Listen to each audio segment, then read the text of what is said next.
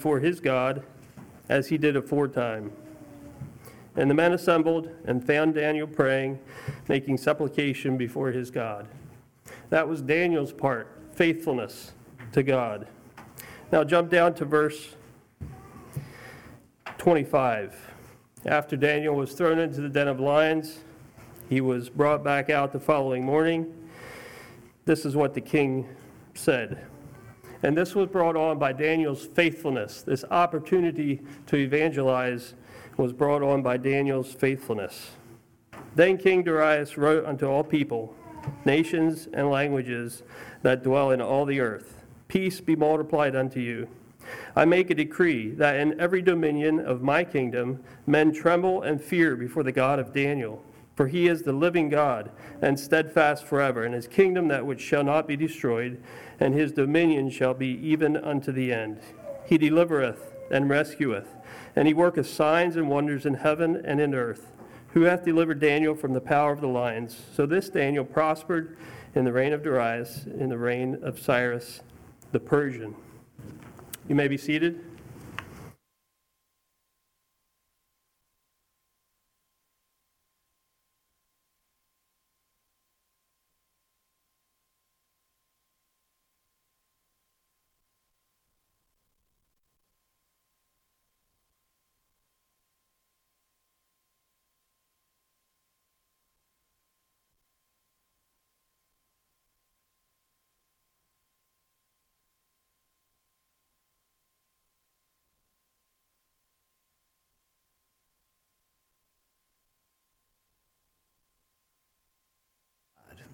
And say, God, what do you want me to do with what I'm learning?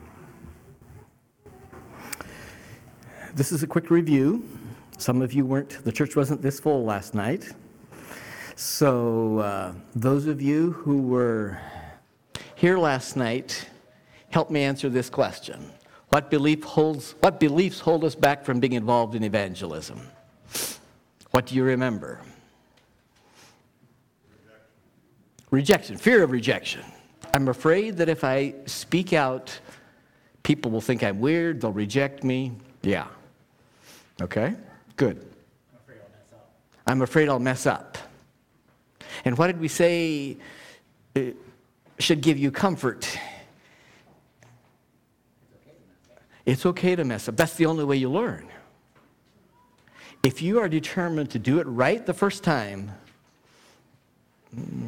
I don't have much hope for you. But if you're willing to mess up, we want to give you permission to do your best, and you'll fail. It won't go very well, but that's the way you learn. That's the way you learn every skill that you now do. You didn't learn to walk without falling down. You didn't learn to drive a car without making some mistakes. Good, thank you. What else? I don't have what it takes. Evangelism is for those super spiritual people. I'm just an ordinary person. I don't have what it takes. Good. You were listening. What? I'm too busy. Well, that's pretty obvious. If I'm too busy, then God can't expect me to do anything. Is that right? Who said I'm too busy? Okay. So, how did we answer that question? How did we answer that? May I call it an excuse? So what would you say to someone now that says, that's a wonderful idea that Arthur teaches, but I just don't have time? What would you tell them? Change your priorities. Maybe there's things that you have been doing that aren't as important as reaching out. Okay? Good. Any more? Okay, let's just look.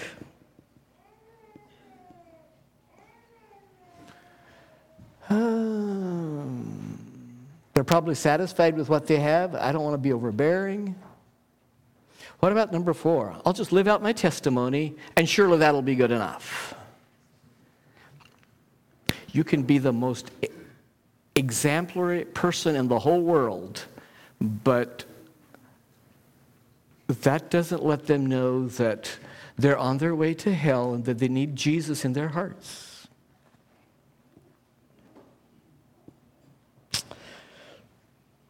What are the practical things that you can do to improve your usefulness for the kingdom? Do you remember what we talked about on this slide?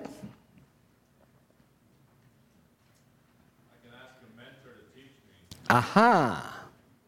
Is there somebody in your church or in your circle of acquaintances that you just admire the way they transition from a normal conversation to bringing up spiritual things? I can ask a mentor and say, would you take me with you? I want to learn. Okay, good. That's a really powerful way of learning. And did you know that, I'm not sure I said it last night, but you ought to be saying, God, you've given me gifts, you've given me what I have up until now, my training, what I've learned, my life experiences. How do I figure out to be really me and to reach out to people? The only way to learn that is by trying, by practice. You'll discover what's you, what fits you, and what just isn't you by practice, by learning, by doing it again and again, and then you'll get good at it. And then we talked, so mentoring was the first thing, and then I talked about tools in your tool chest. Do you remember those? Things that you could, skills that you can master so that you, when you have an opportunity, how to go from weather, politics, sports, whatever, to spiritual themes. How do you get there? Wonderful. I'm going to memorize scriptures. There was someone else said something.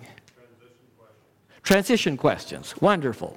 You're going to have a list somewhere, a list on a piece of paper, but you're going to also have that list here, and you're going to figure out which one of those fits the best with this kind of a person, with the way you share the gospel.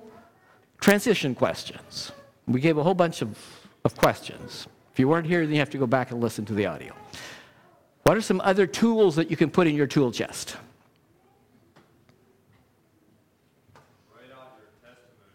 Write out your testimony. It should include what? 3 things?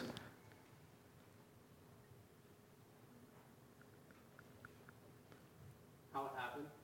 Okay, how it happened. That's number 2. What changed? So, my past, how it happened, and how my life has changed since then. And you can modify that so that the person you're talking to can identify with you. If you say to a man who thinks he's really good, and if you say, I talk about how bad you were, they'll say, well, that's for you and it's not for me. Good. What else? What else were some of the tools to put in your tool belt?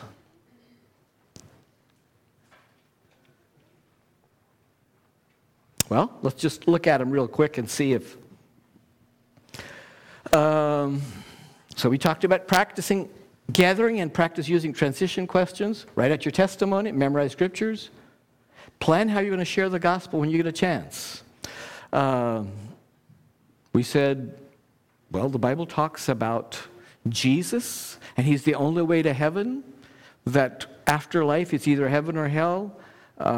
We can talk about we're sinners. How many? You could ask this question. You know, when I look at my life, I just have this inner sense of what I ought to be doing, and I can't look at God and say, God, I've always done what I knew I was supposed to. What about you? Can you look at, when you think about that inner sense, that conscience that God gave you, would you say that you've always lived by that? Well, no, none of us have. Choose a favorite tract. Alan Roth wrote a tract that CLP publishes. It's called Have You Heard the Good News? And it's a neat little tract that you could just kind of walk people through. And if you have a tract you like better, that's wonderful. But a tract is something that you can give to them and they can keep. So I wanted to go over those things just to review, because review is good. But I'm also hoping that maybe some of you will say, I wish I'd have been here last night. These are things that I maybe should have said last night, and I know that I'm racing the clock, but I just want to talk about some of these things. My dream, what I think God wants to see happen among us. I invite you to dream and to ask the question, what does God want to see? We have a lot of people here. When I was sitting up here a few moments ago, I just felt like there's so much potential here that's not being used to the maximum. And I don't know if this slide is going to speak to you.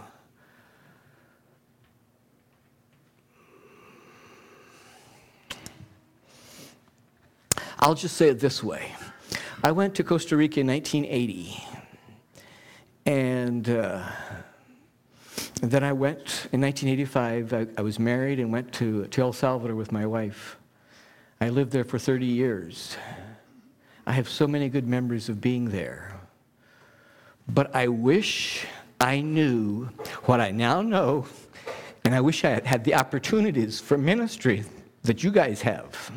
I wish I was 23 instead of 63. But there's so much opportunity for ministry now. So I was taking up the Perspectives course, which is a powerful, life-changing course. It's probably being offered within 50 miles of here this winter. I don't know. This Perspectives course will change your life, so don't take it unless you're open to having your life be changed. I was taking the Perspectives course, and I was just kind of grieving that I didn't know these things 40 years ago. And then one of the men from our church, who is actively preparing to go to ministry in Turkey, said, Arthur, just like there's waves, there have been waves in world history, I think maybe you were a part of the first wave that makes so that missions is on the radar, and it's something we think about, and it's doable. And that blessed me a lot, because I get to talk about what your options are in 2020 that weren't options when I was young. I didn't know about the focus on unreached people groups. We talked about that one of these evenings. There's so many people that don't yet know, and we said that if there was as many missionaries in Pennsylvania as there are in North Korea, there'd be 13 people here. 13 missionaries for all of Pennsylvania. That's not right. We talked about unbalanced sending, and we said there's so many needs. But lest you think I'm pointing fingers, I remember so well before I went to Costa Rica that I thought that it doesn't make sense to learn another language because there's so many needs here in the United States. And there are. And I talked about the way that God is bringing people to us. But I pray that we'll learn to listen to God,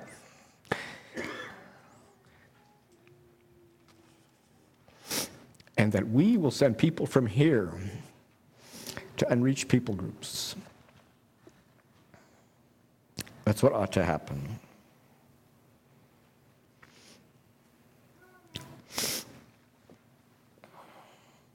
I want to see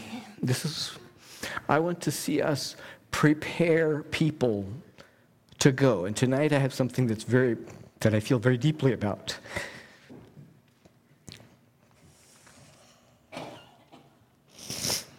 If you have the sense that God is calling you, you ought to be reading books. You ought to be talking to missionaries. You ought to be asking questions. You ought to be learning everything you can. We ought to value and honor people who need to go to college to be able to have those strategic skills to be able to get into closed countries. If you go to Saudi Arabia and say, I want to be a missionary here, it's not because there's too many missionaries there. It's because they won't let you in the door if you are just a missionary. You've got to have a viable skill that they want. My nephew Gerald, who lives at Faith Builders, made this statement, and it struck a chord with me. And I think it's something that we need to hear. And I'm not sure that I will say it right. But he said, we as a people are practical people. We see a need, and we move quickly to fix it. We don't overanalyze. We tend to just kind of look at education and say, oh, that's a waste of time. We see people in Haiti and they need water, and so we can figure out how to dig wells. We see other places where they need improved farming techniques or how to raise chickens well. We can figure out how to do that. I think God has gifted the Beachy constituency with a unique ability to see a need and to figure out how to fix that. There was a need some years ago for school administrators to have greater training and to be encouraged and to help each other know how to do best practices as school administrators. And I am told that it was talked about at the Beachy ministers' meetings, and someone said, well, let's do it. And there is now a yearly event where school administrators get together, and there's teaching, and they make it happen. I'm told that other constituencies say they can't believe that this could happen that quickly. It is a part of our gifting to see a need and to say, let's do it, and figure out how to do it.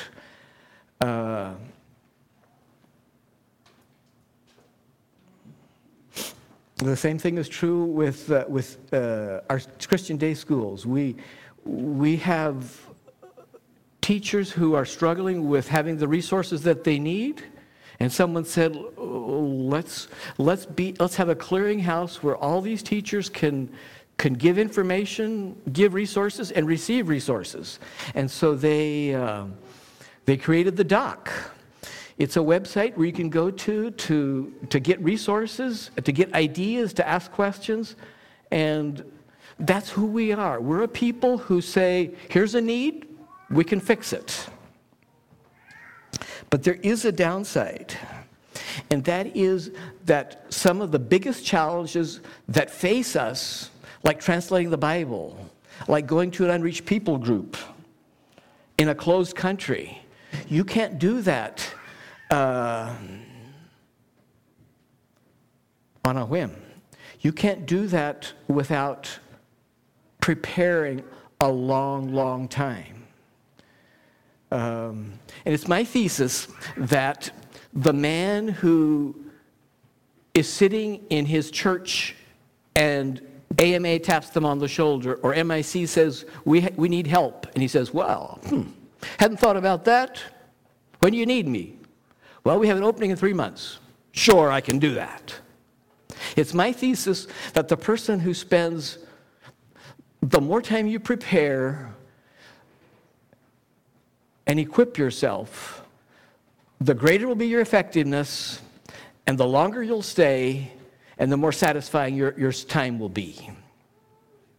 And so I'm saying, yes, it's true. We are a people who see needs and we can get there fast. But I'm saying some of the biggest challenges that we have, we need to prepare carefully, and we need to learn from the people around us who have been doing this a lot longer than we have. There's so much we can learn. And we need to cheer for the men among us, the women among us who need to go to school and need to take training here and there to get ready. I think that's what we need. We need to appreciate our heritage and our core values. We don't need to be ashamed of who we are and the values that we have. It's valuable. Not too long ago, Lil was looking for some furniture. My wife was looking for some furniture, and it was in Wichita, and it was just what we wanted. And so it was actually for someone else. My wife loves to shop for other people.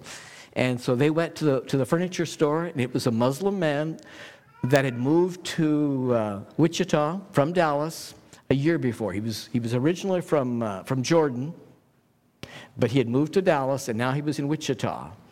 And when these people came to visit him and to look at the furniture, there was an immediate affinity. He said, I like you people. I want to learn to know you. And we're hoping that either over Thanksgiving or Christmas, we'll be able to connect with him, his wife, and his tiny daughter. He just knew that we were the kind of friends. He feels like he doesn't have any friends, but he wants to connect with people like us. And isn't that what Chris has been saying? That there's an open door for our people to reach out to Muslims.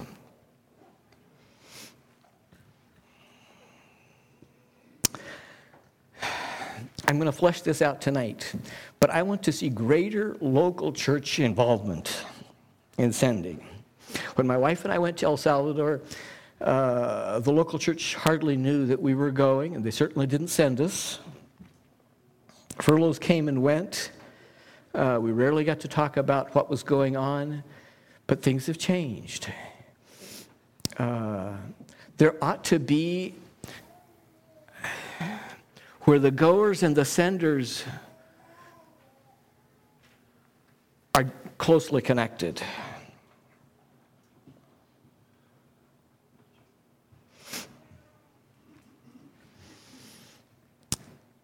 People didn't know about what we were doing.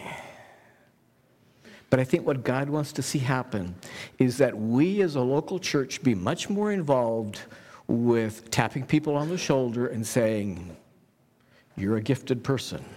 I want you to get ready. I don't know what it looks like. Let me just give you some examples. We have a man assigned in our church to be in close contact with the Bible translation family from our church that's on the mission field in a closed country. And so he quite frequently on Sunday morning will say, this is the latest prayer request. This is what's happening. I want you all to pray. Then there's John and Crystal, who've been assigned by our church to walk with returning missionaries and people who move into the community.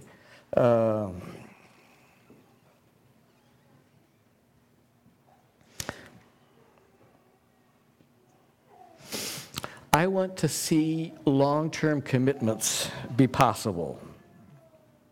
I'm all for short-term trips. If the purpose is to begin to sense, is this the right place for me? What does God want to do with me? One couple who's preparing for ministry to Muslim, a closed country, he's almost done with his civil engineer degree. We sent him to I-58, to Greece, to experience what God is doing there. But I'm not so excited about people who go on 6 months or 3 months, 6 weeks or 3 months a short-term missions trip and they come back and they've praised the Lord, we saved those people, or we built that church house, or we did that thing, and now I'm done. I'm not so excited about that. Sometimes those people don't understand the complexity of what's going on, and they have advice. But if we're going to have people from here make long-term commitments, it's going to require that we finance them. I don't know about you, but I'm guessing that there's people on your school board who visit local churches, like local businesses like they do in Kansas. Every couple of years they're saying, what are you paying now? To get an idea about what we ought to be paying our school teachers.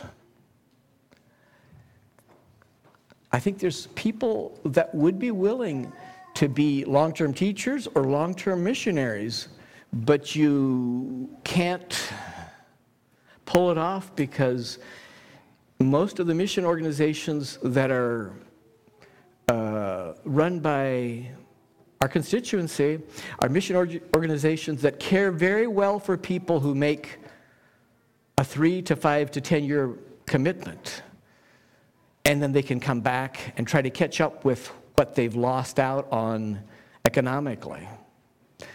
But I want to propose that we ought to be willing to say, we believe in what you're doing. We want you to be able to make a long-term commitment. We're going to put our money where our mouth is, and we're going to say, we bless you in staying as long as you need to. I think ABT, all nations, all Bible translators, whatever their name is here, I think they have a model of the local church gives 1/3, the family themselves provide 1/3, and the local church provides 1/3 of the budget that you need to be able to live in a foreign country. And I want to propose active local outreach.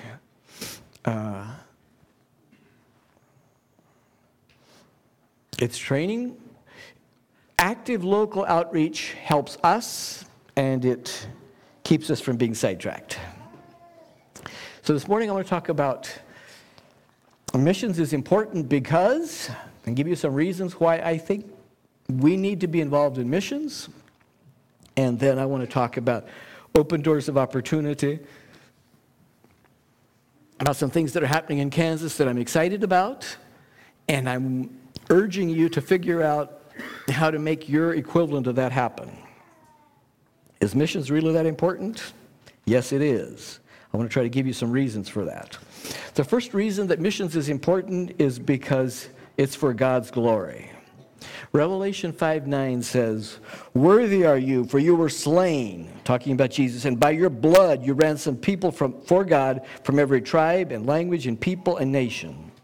Revelation 7:9, "After this I looked, and behold, a great multitude that no one could number, from every nation, from all tribes and peoples and languages, standing before the throne and before the Lamb." I'm going to ask a question that even the youngest children here can answer. Does everybody get to go to heaven? No.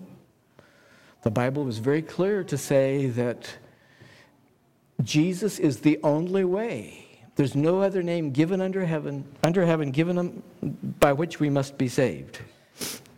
So if not everybody gets to go to heaven, and if you have to know and embrace the right truths and follow the right Jesus, there's people that aren't going to go to heaven until someone tells them.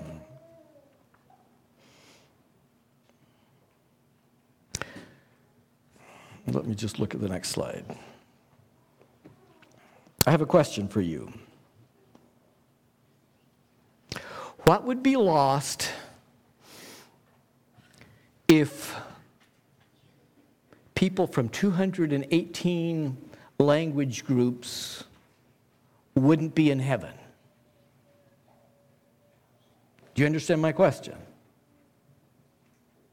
The Bible says that there's going to be people from every tribe and nation and language that's going to be around the throne saying, "Thank you, Jesus. You're worthy to be worshiped and served because you rescued us." What would be lost?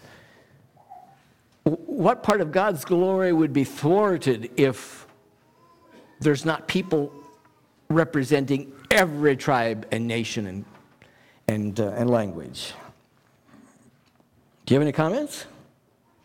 I'm welcoming you. This is Sunday morning, but you can talk. What would be lost if every tribe, language, people, and nation wouldn't be represented? Maybe that's a question you haven't thought about, so I'll go ahead and comment. I think that each tribe, each language, each people, each person will speak to God, will glorify God out of their life experience. Their praise and their worship is going to be different because everybody has their own way of worshiping and praising. We're people who sit in church and we hold still. There's other cultures that get really excited about what they have.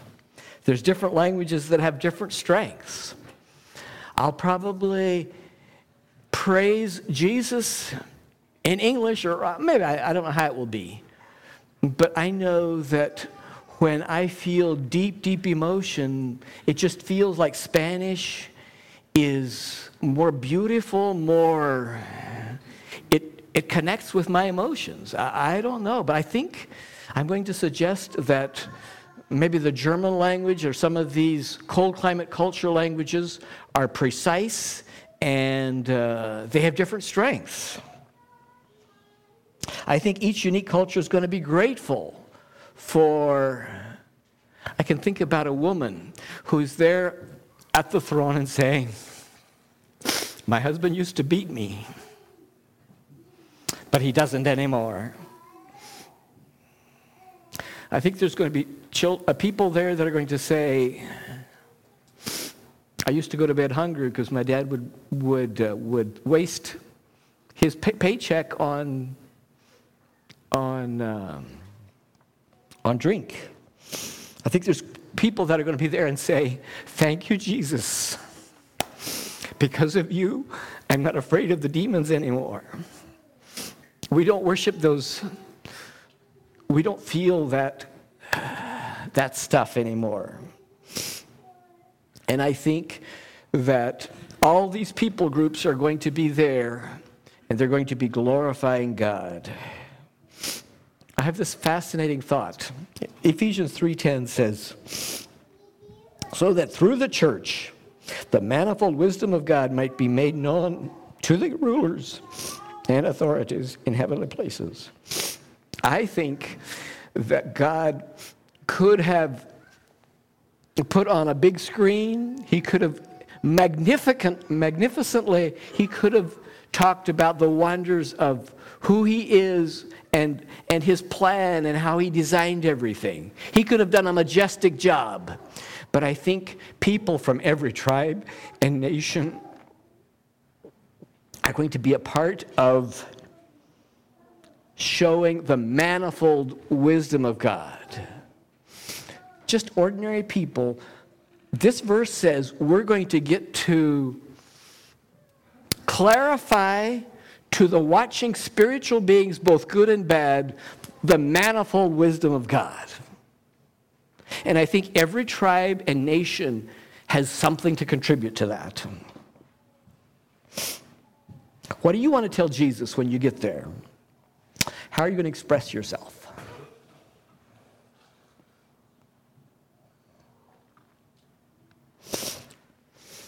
One of the things that's most powerful, but I don't hear people talk about it very often, is that God cares about your freedom to choose.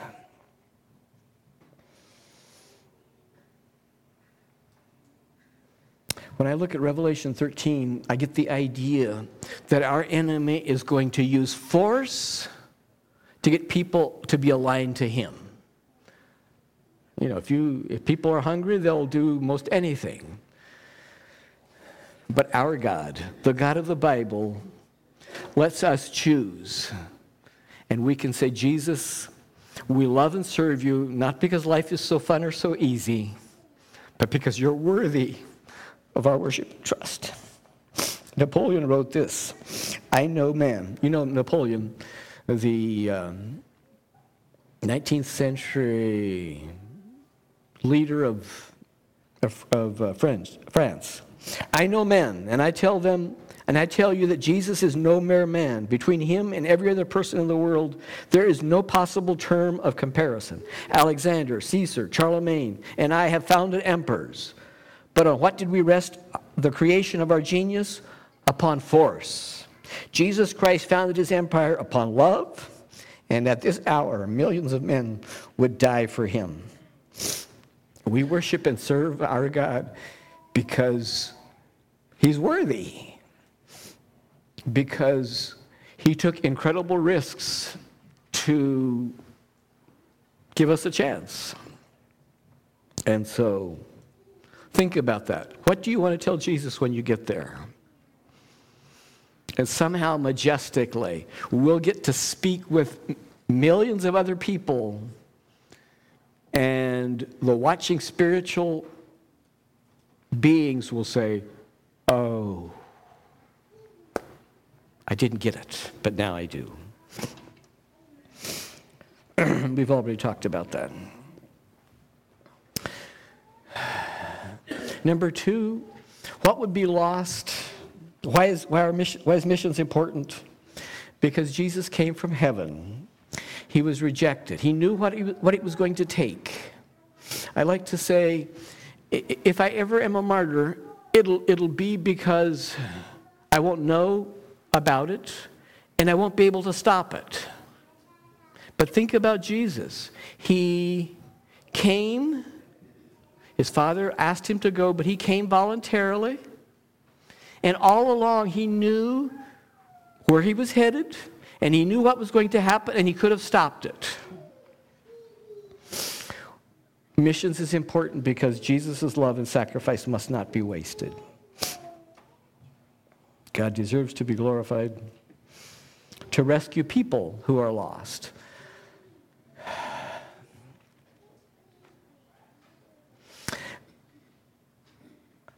The people who don't know about Jesus, what will happen with them? I receive great comfort by knowing that our God, the God of the Bible, is magnificent in all his ways. He makes no mistakes. He knows how to fix things. Sometimes I look at people around me who are fetal alcohol syndrome, or who are suffering because of someone else's mistakes, or who have been profoundly hurt and traumatized by sins against them. And they make some wrong choices, and I just say, oh, I don't know how to figure this out. But our God, the God of the Bible, will judge justly. But there's no way to get around the fact that people who don't know Jesus won't go to heaven, and they're going to hell. There's just no way to get around that. Jesus could have died. Jesus could have sinned. He knew that not everybody would accept his message. He knew that he'd have to die.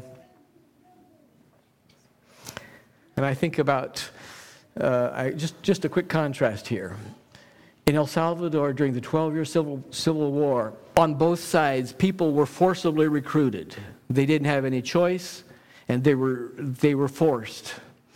But Jesus wasn't forced. And I celebrate that. I want to propose that missions is important for the glory of God,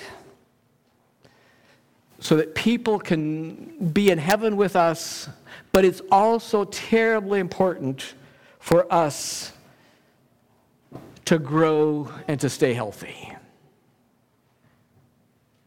If you don't have any kind of outreach, any kind of connection with other people that need to know the Lord, it's pretty dangerous. It's pretty dangerous.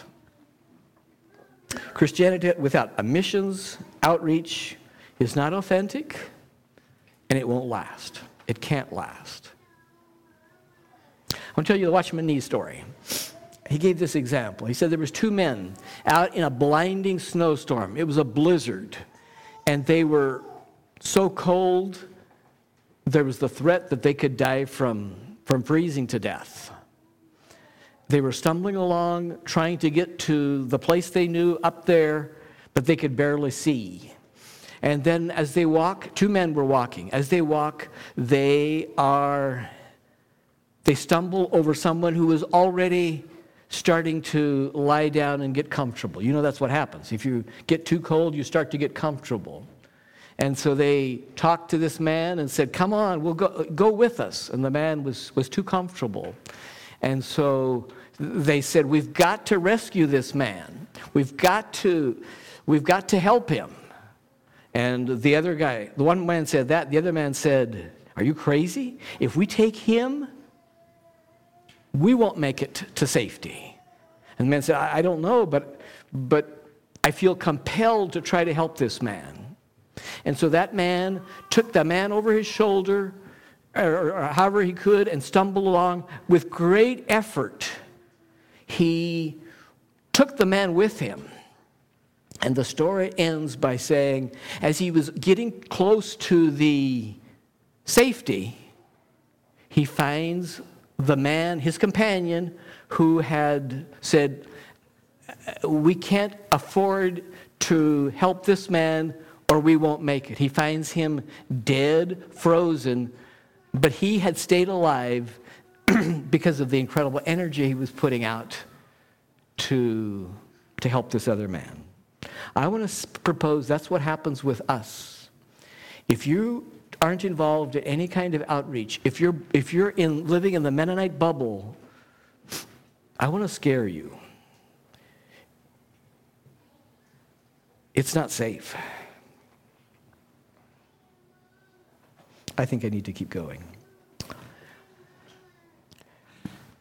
I don't know of anything more exciting than being able to be a part of the harvest, being able to be a part of harvesting. Or would you rather sit on the bench? Maybe you're here and you're not sure what to do. You are feeling the call, but you don't know what to do. In 2017, I was asked to be the Sunday school superintendent down in the basement for the children. And for us, that involves a 15-minute talk. 15-minute talk. I and another person shared that responsibility.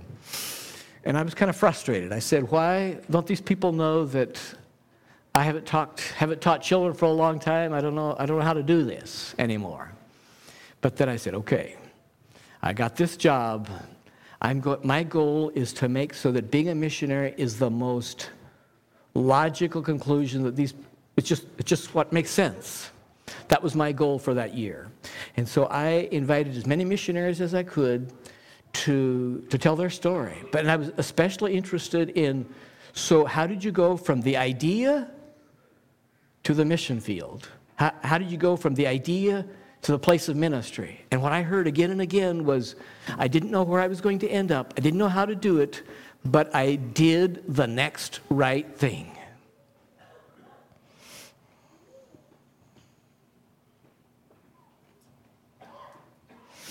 Treasures in heaven.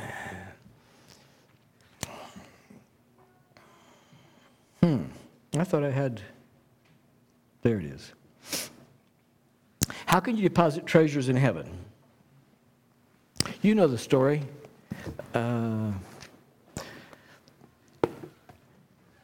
Matthew 6 talks about I'll just go ahead and read it. Matthew 6. The question I want to ask you is, I'm expecting you to answer, how do you get treasures from here to heaven? Matthew 6. Jesus says these profound words.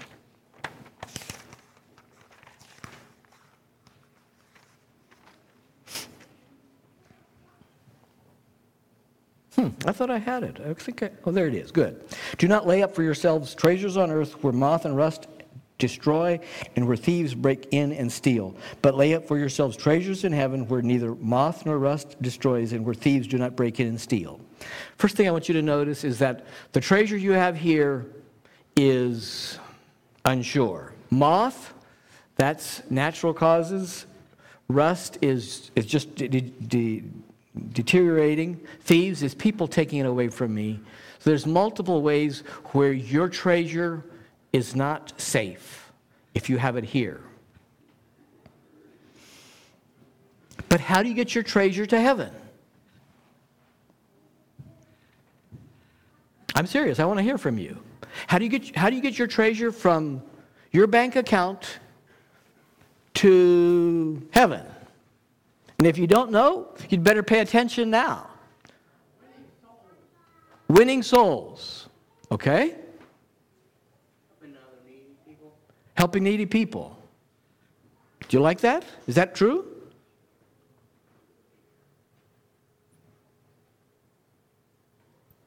I think so. Read stories to your grandchildren. Read stories to your grandchildren, okay?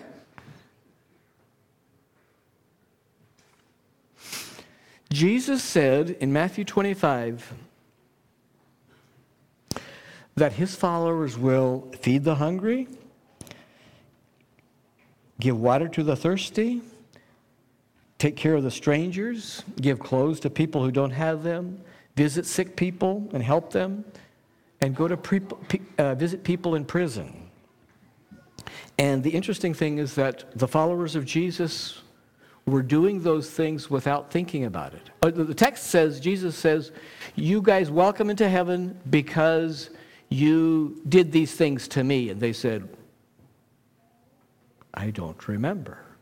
And Jesus says that when you do these things to the least of these my brothers, you're doing it to me. We can do these things, and it gives us the right. We can care for people in these kinds of ways, and it gives us the right to speak, the right to be heard. You're in Lancaster County. You'll forgive me for saying this. This is tourist country. People come to Lancaster County to see those weird people.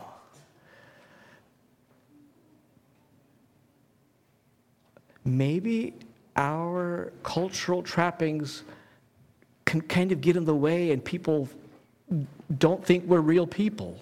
But I tell you, when we get involved in ministry, they understand that we're just normal like they are. Jesus said, for where your treasure is, there will your heart be also. You can't serve two masters. You're either going to serve money or God. You can't love both. So, in the next few minutes, and please be nice if you give me a little bit of time. Hands of Christ is I'm going to share a slide presentation. I have a lot of slides about what we're doing in Kansas. And this is not a model. This is the way you need to do it. At the end, I'm going to ask you some questions that I think will help you to know what God wants you to do here in Lancaster County. Hutchinson is the city I live in. It's like 42,000 people, but it has drugs and alcohol. There's more deaths per capita there's more drug overdose deaths per capita in Hutchinson than there are in any other major city in the United States. It's a very depressed economy. There's a lot of homeless people. And so that's some of the background of the stories that I want to tell you. Ellis saw needs, and he said, this is a large church, and we're not tapping we're not tapping all that's there, all that could be there. He observed that, he wrote a document that then became the impetus for the Hands of Christ ministry that I'm going to tell you about. He said, a missionary that we send overseas, maybe he's able to, he guessed, can put 20 hours of ministry per week that he's actually doing ministry. The rest of the time he's doing other things. But he said a large church with 200 people that give 2 hours a week to outreach, that's 200 people times 2 hours is 400 hours. He said that's the equivalent of 40 missionary equivalences. And so he talks about some ideas about that. And he says the job, I think the rest of this is the final quote. As we reach out and minister to those in need, several things happen. We meet practical needs that would otherwise go unmet. We demonstrate to the world what true believers look like. We open the door to share the gospel with the lost. We grow spiritual as we turn our time, money, and hearts to the kingdom in practical ways. We grow closer as a body as we minister together in a common work. And ultimately, we minister to Christ as we serve others. May he receive the glory.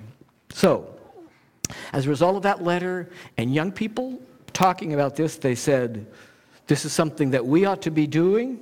They talked to the leaders, and there was broad support. This is something that we can do. It felt really important to have somebody supported by the church that is in charge to make things happen. If we have an unpaid volunteer coordinator, it's not going to work. This man, Paul, he recently retired from this position, and someone else is leading out.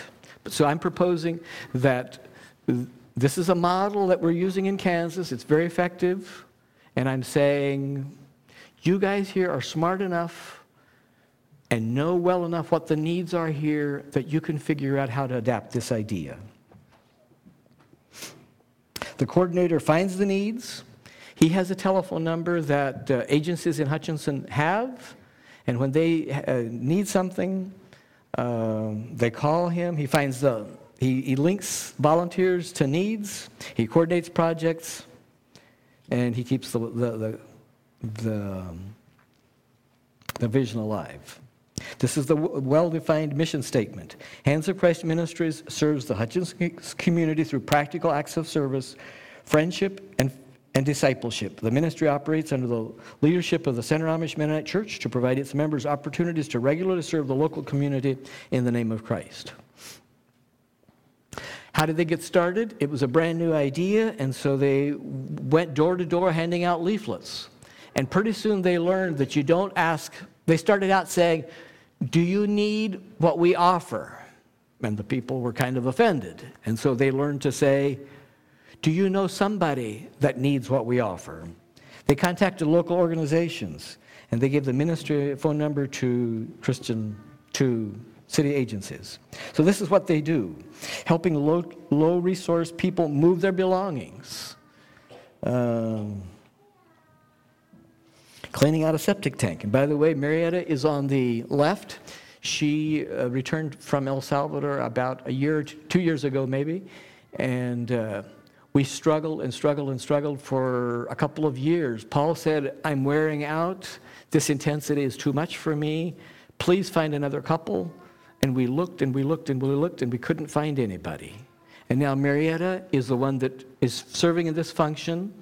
There's a man and his wife, you may know them, who are, Marietta's being paid 25 hours a week, and this man and his wife who helps her with men kind of things, he is working up to 12 hours a week. Fixing a mechanical issue on a family vehicle, building ramps.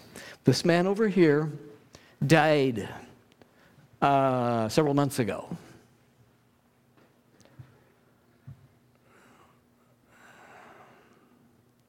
Did he put treasures in heaven? He did.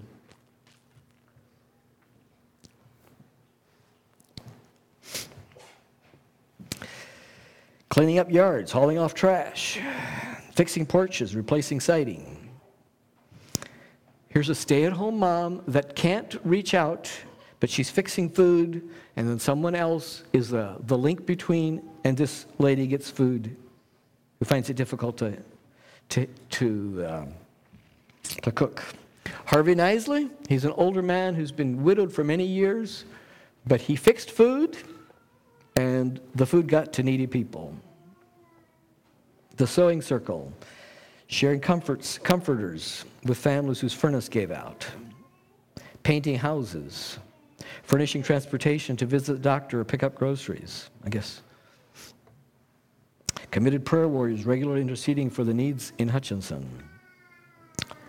The goal is not just to fix things or to rake leaves, but to create friendships that keep going afterwards. Celebrate Christmas dinner together, spreading Easter cheer, babysitting, tea party, eating with the homeless, massaging feet, giving flowers to our friends. By the way, those flowers come from the local grocery store that they can't sell the flowers anymore, but they still have some life.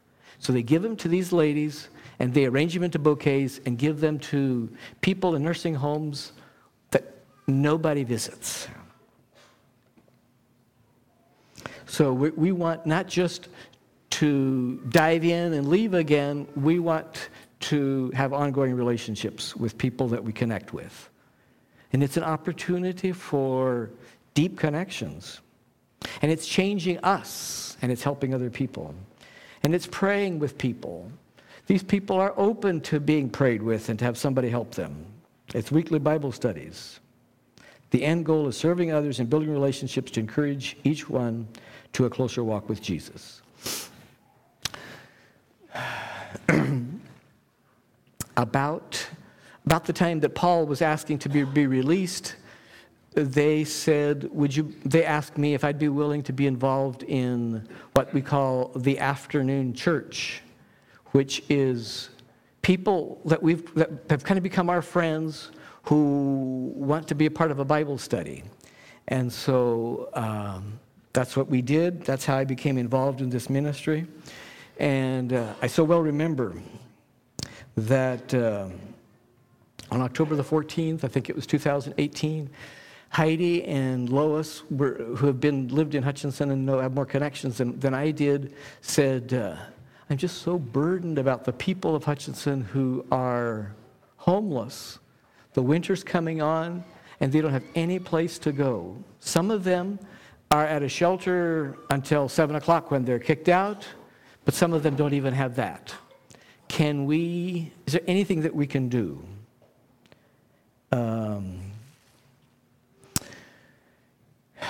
That's where the coffee corner, that's the building on your right. It's a building that Marvin Mast owned, and he wasn't able to rent it. It's kind of in a commercial district, and he said, I'll pay for the utilities, I won't charge you any rent, I'll pay for the coffee if there's somebody that wants to make something out of this. And so we didn't know if it would fly or not, but we said, let's try.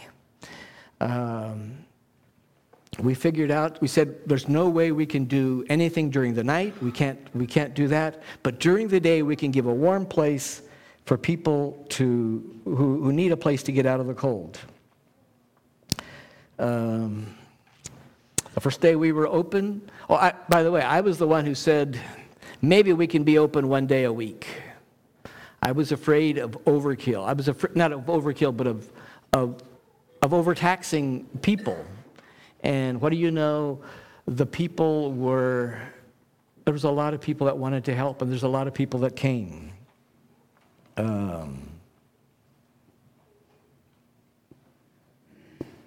I think I'll just keep going here. So this is afternoon church. As a result of the ministry, Monday through Friday, we've been open sometimes from 7 to 10, sometimes from 7 to 1. This year it looks like we're going to be open starting December the 1st from 10 to 4. 2 groups of people. We have at least 2 people there. We offer free coffee and just a place to be in out of the cold. It's a powerful place to connect with people. You can pray for them. It's a place where city ministries can come to, city organizations could come to and talk to people and help them deal with their unemployment and housing issues. It's a wonderful connection time. These are the questions that I want you to ask yourself in closing. To try to figure out, see, I'm not saying that the coffee corner, I'm not saying that Hands of Christ is right for you. I shared these slides with you because I want you to think not just out there. I want you to think about right here. What does it look like for us to be followers of Jesus here? What is our enemy doing in our county? How does God want me to use me to get in the way and to stop him? What are the needs of the people here? Some people don't need anything. At least they don't know that they need anything. They don't even know that they need spiritual needs. What will it look like for the kingdom of God to come to your community? What are the things that aren't right? And how can you make that happen?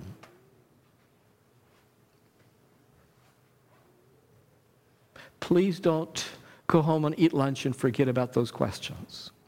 What is your enemy doing?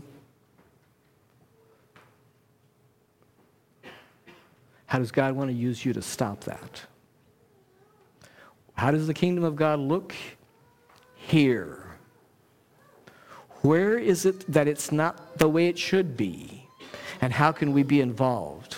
I propose that when we live in our Anabaptist bubble, we lose our focus. But when you get out and rub shoulders with people who are needy, who are struggling, all of a sudden you become rich. All of a sudden it becomes clear to you what the really important things are. I don't want you to lose track and veer off course. But I'll tell you, I worry. If there's anything we ought to learn from church history, we ought to learn that people who don't reach out, people who are just us, do get off course. And people who share what we have because we love Jesus, we know where we're going, we know how rich we are, and we can bless other people.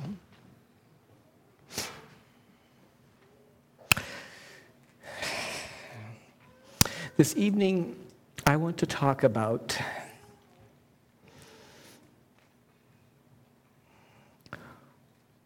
how it could look for Weavertown to make things happen.